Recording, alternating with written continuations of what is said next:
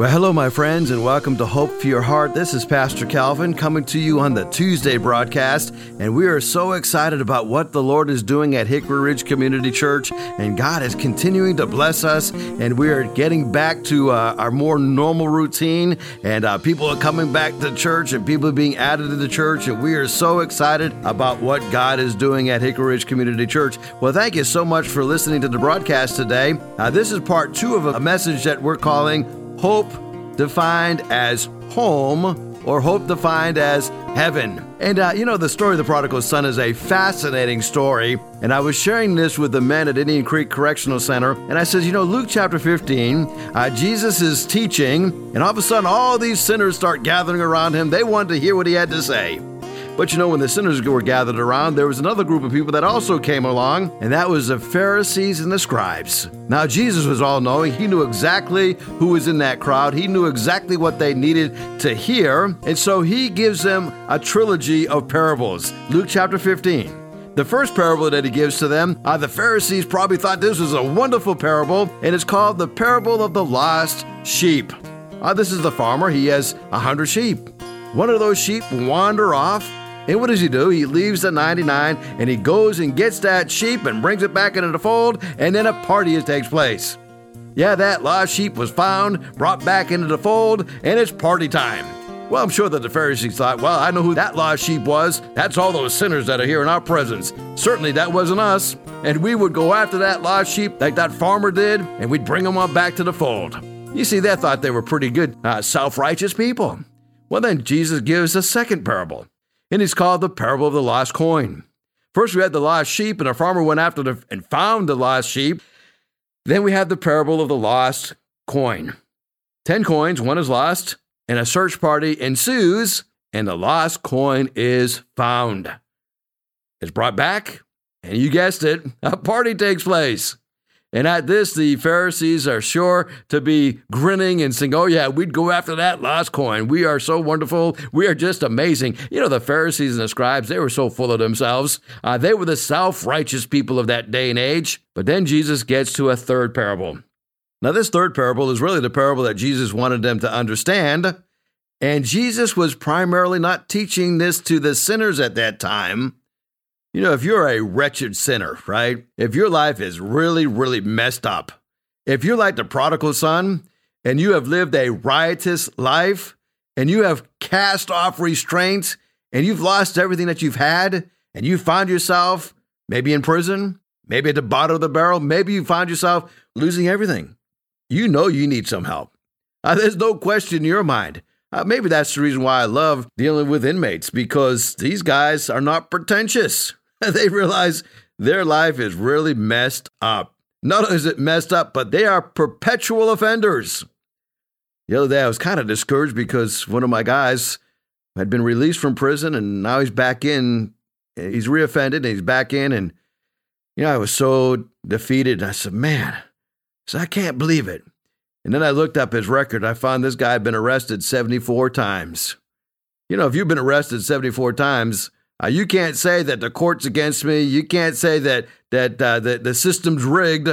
You've been arrested that many times, and obviously there's a problem, Houston. There's something that's not exactly right in my life, and I need to hurry up and recognize just how far I am off track. Well, you see, the prodigal son, he recognized just how messed up he was. As a matter of fact, he's in that pig pen trying to recover, trying to get on the right track. The Bible says that he came to his senses. I love that phrase. So many times we're slow to come to our senses, but this prodigal son was in a pig pen. He was smelling like a pig. Can you imagine a Jewish boy in a pig pen? He felt out of place there, and he was hungry, and he says he was so hungry that he would have ate the nasty pods that was given to the pigs, but nobody offered it to him. As he comes to his senses, he says, how many of my father's servants have it better than I do? He says, I'll tell you what I'm going to do. I'm going to go back to my dad, and I'm going to say, Dad, I have sinned against you and against heaven. I'm no longer worthy to be called your son. Take me on as a servant. Take me on as a slave. Maybe you can find a little room in the back of the house, or maybe the room of the garage, or even that old shed in the backyard. Maybe I can stay there, and I won't be a son, I'll be a servant. I'll just keep working for my dad. I love the story of the prodigal son because the father saw him a great way off, and he ran to him and embraced him and welcomed him home. That prodigal son never even had a chance to get out all that speech that he prepared, that repentant speech, and next thing he knows, there's a party taking place. And the fatted calf has been killed. He's got a ring on his finger, the father's robe on his shoulders. And he says, man, I am welcome back not as a servant, but as a son. Well, the interesting thing about the prodigal son parable is that in the lost sheep, the farmer went and found the lost sheep. In the lost coin, the woman went out and found the lost coin. When it comes to the lost son, nobody goes and searches for him. He had to come to his own senses. Now, it wasn't the father's responsibility to go after his son. It was the older brother, the responsible one, that should have gone after his brother.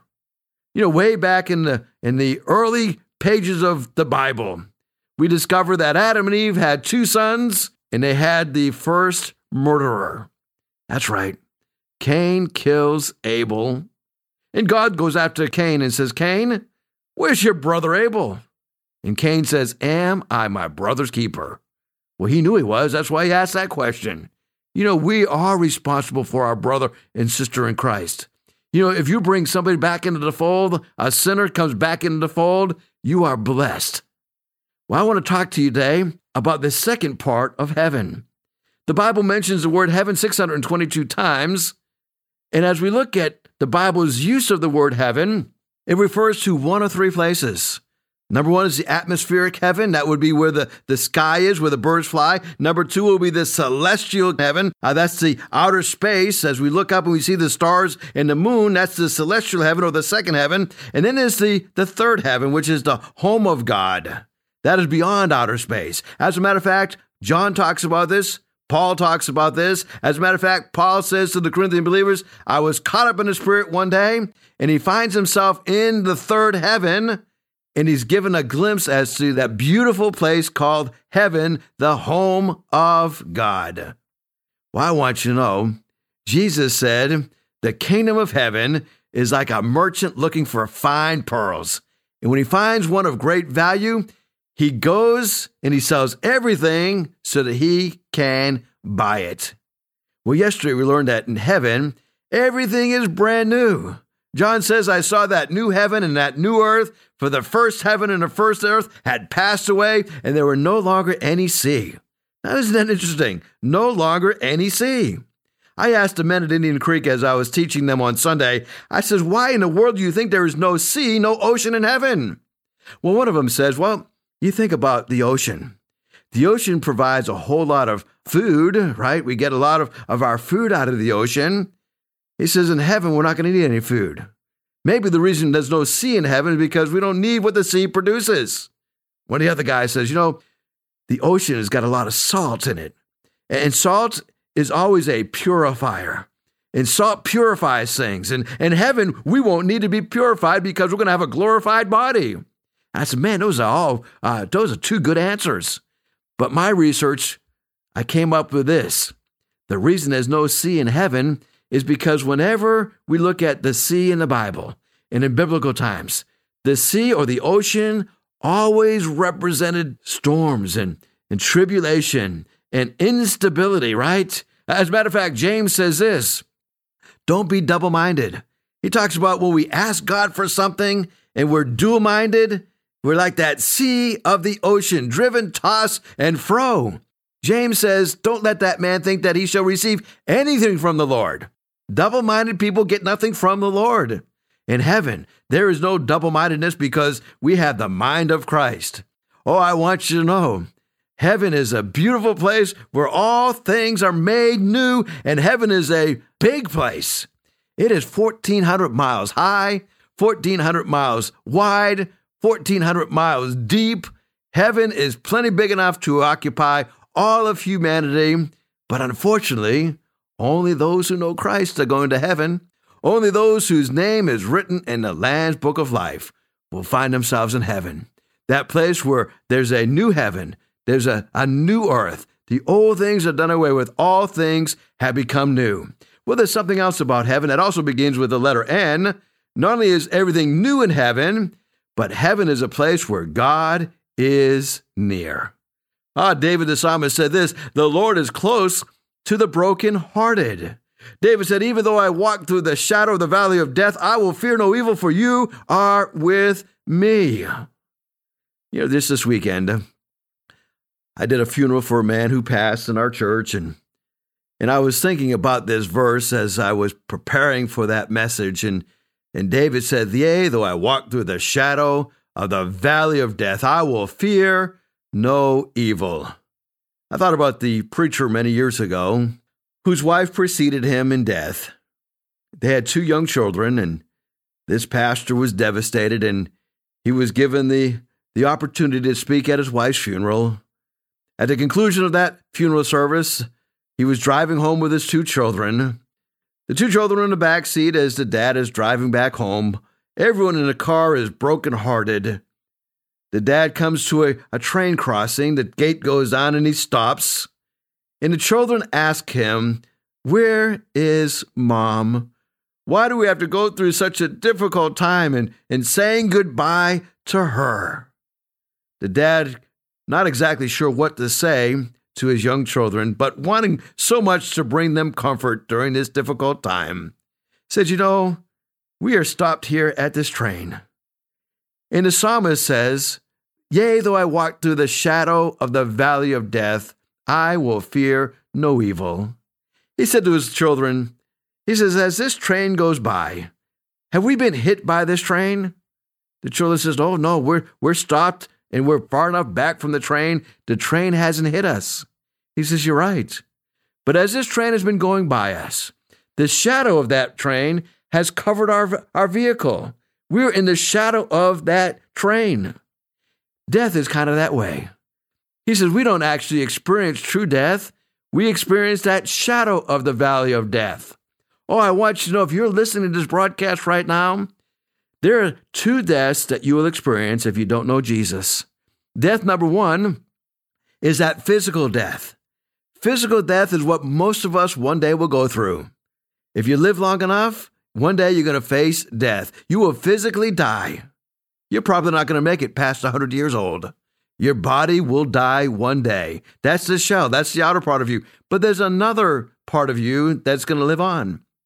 That soul, the real part of you, is going to live on. If you know Jesus Christ as your Lord and Savior, you won't experience the second death because that soul will be right up in heaven. That's where Paul says to be absent from the body is to be present with the Lord. And Paul talks about that sting of death, right? He says, praise be to God. He's given us the victory. Death no longer has that sting, right? Oh, I love that. Death, the sting has been taken out. There's another dad who was driving down the road one day with his kids in the car, and all of a sudden, a wasp flew into that car. The children were petrified. The dad, with his big old hand, just reached out and grabbed that wasp and clutched it into his hand. He held it in his hand for just a few minutes, and he said to the children, now listen, I'm going to release this wasp from my hand, but you're going to be okay. The children says, please, Dad, don't let go of that wasp. We don't want to get stung. The dad says, you'll be okay. And he opened up that hand, and that wasp flew out. He said to the children, you have nothing to fear. They said, we're still afraid of that wasp. The dad says, you don't have to worry about that wasp, because when I grabbed him in my hand, he stung me in the palm of my hand. He has no more stinger in him. You are okay. His stinger is gone. I think about what Paul says. Death has lost its sting. Listen, if you know Christ, you will not experience that second death. But if you do not know Christ, you will experience separation from God. That is the second death. Oh, I want you to know if Jesus is your Lord and Savior, God is near in heaven. It was C.S. Lewis who wrote that book, The Last Battle. And just before he passed, he penned these words about heaven. I have come home at last. This is my real country. I belong here. This is the land I've been looking for all my life, though I never knew it until now. Come further up, come further in. Heaven is my home. You know, the great thing about heaven is not just the streets of gold, not the fact that there'll be no more pain, no more sorrow, no more guilt, the former things done away with. The greatest thing about heaven is that God is near. That is the home of God. What makes heaven heaven is that's where Jesus is. What have we learned so far? That all things in heaven are new. We've learned, secondly, that God is near in heaven. Well, there's a third thing that I want you to know about heaven. And when we get to heaven, we will need for nothing. Absolutely nothing. Revelation 21:6 says, "And he said to me, I am the Alpha and the Omega, to him who is the spring of water of life." John mentions the spring of water of life. You know, as I think about this is amazing to think about. In Isaiah 40:31, you know this verse is a very popular verse. It says that they who wait on the Lord, they renew their strength. They mount up with wings as eagle. They run and they don't become weary. They walk and they do not faint. How is that made possible? It is made possible because God supplies everything you need to finish the race. When you get to heaven, you're going to need for nothing. Now, as we think about the need for nothing, there's water in that river, right? That spring of water that John refers to. There's that river that goes right down the center boulevard of heaven. There's also a tree of life in heaven. The reason we will not need anything is because there's something special about that spring of water in that river of life. I go back to the story of the woman at the well, John chapter 4. You know this story. You know it very well, right? Jesus is going, and she comes across, a woman of Samaria, and says, "Hey," Jesus says to her, "Can you get me something to drink?" And Jesus gets the response from the Samaritan woman, like, "Wait a minute. You know, we as Samaritans don't have anything to do with you Jews," and they hated each other, and the Samaritans were outcasts, and the reason they were outcasts is because they were hybrid, right? Because they were part Jew and part Gentile, and basically what happened, there was intermarriages between these two people, and as a result, nobody liked them, right? The Samaritans didn't like the Jews didn't like the Samaritans, and they had nothing to do with each other. And we discover that Jesus asked this woman to get him a cup of water. And the woman says, "Why are you speaking to me?" And then Jesus says to her, "You know, everyone who drinks of this water and this well, they're going to get thirsty again.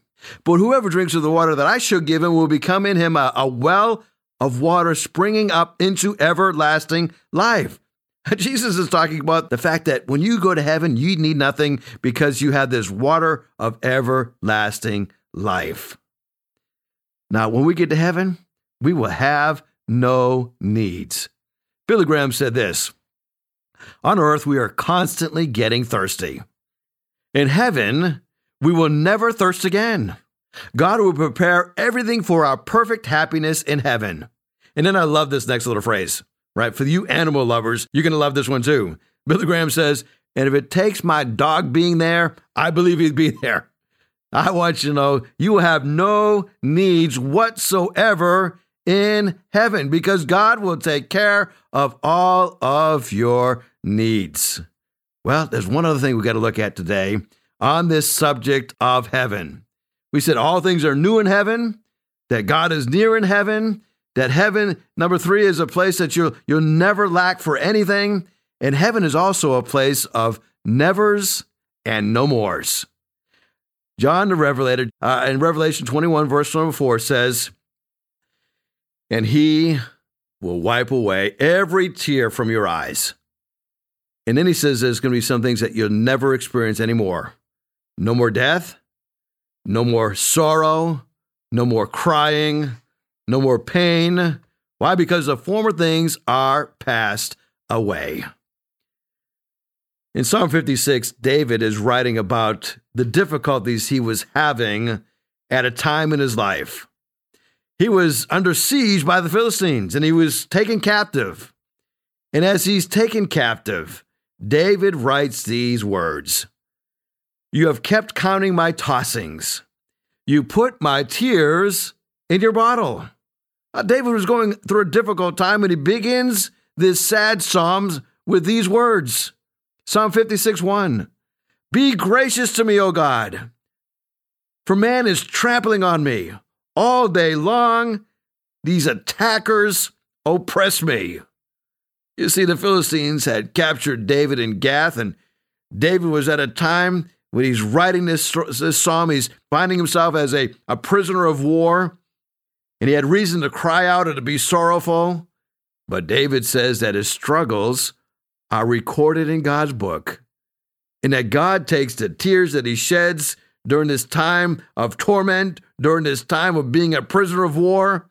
God takes these tears and he puts them in a bottle. What does this poetic language mean? It means that God takes the sorrows of our lives today and he stores them in a bottle for us. You know, all the events of our lives are written in the book. You know, the idea behind keeping the tears in the bottle is a remembrance. David is expressing a deep trust in God, that God will remember his sorrow and God will take his tears and he'll never forget about him. David is confident that God is on his side. He says in the middle of all this troubling time, he says, "This I know." Psalm 56:9, he says, "This I know, God is for me. And in God I trust, I shall not be afraid. What can man do to me?"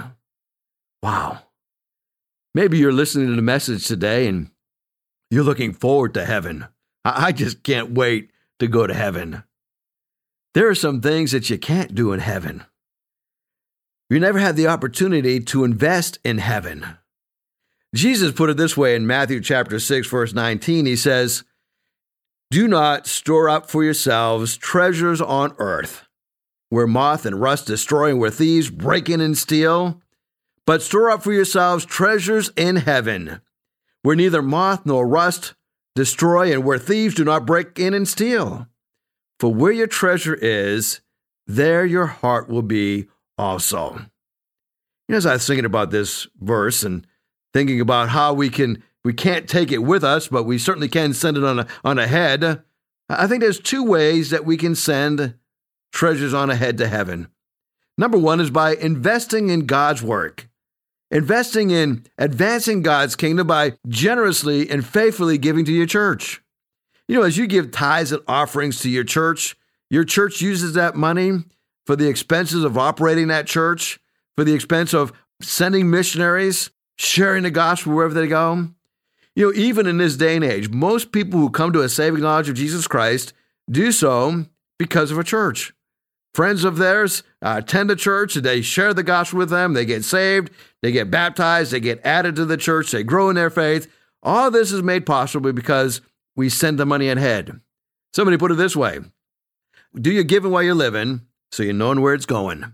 You can't take it with you, but you can certainly send it on ahead. So by supporting God's church, you are making an investment in eternity.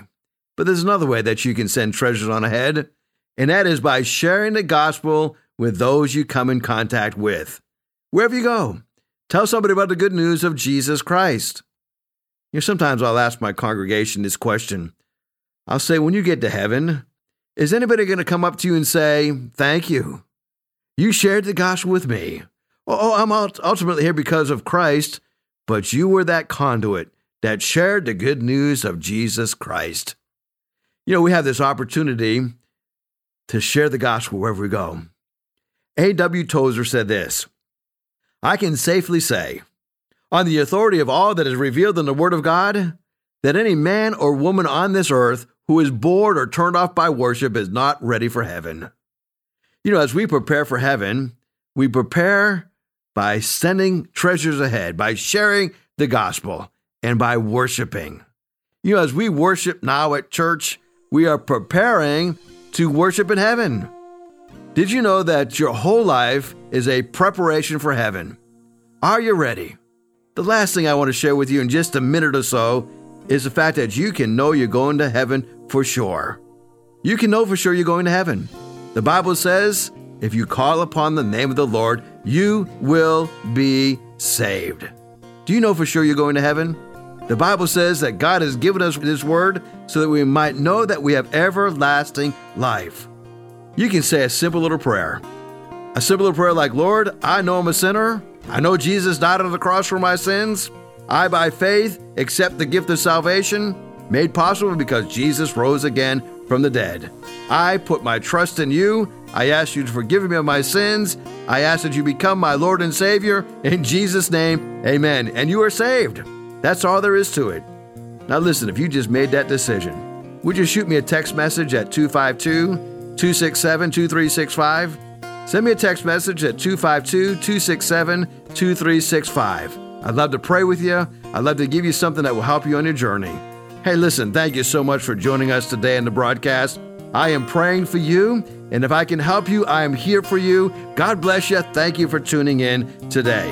Hickory Ridge Community Church is located at 3220 South Battlefield Boulevard, Chesapeake, Virginia. Sunday service times are at 9 a.m. and 11 a.m. We'd love for you to join us. For more information, you go to our website at www.hrcc7.org. No matter what you're going through, remember, in Jesus Christ, there is always hope for your heart.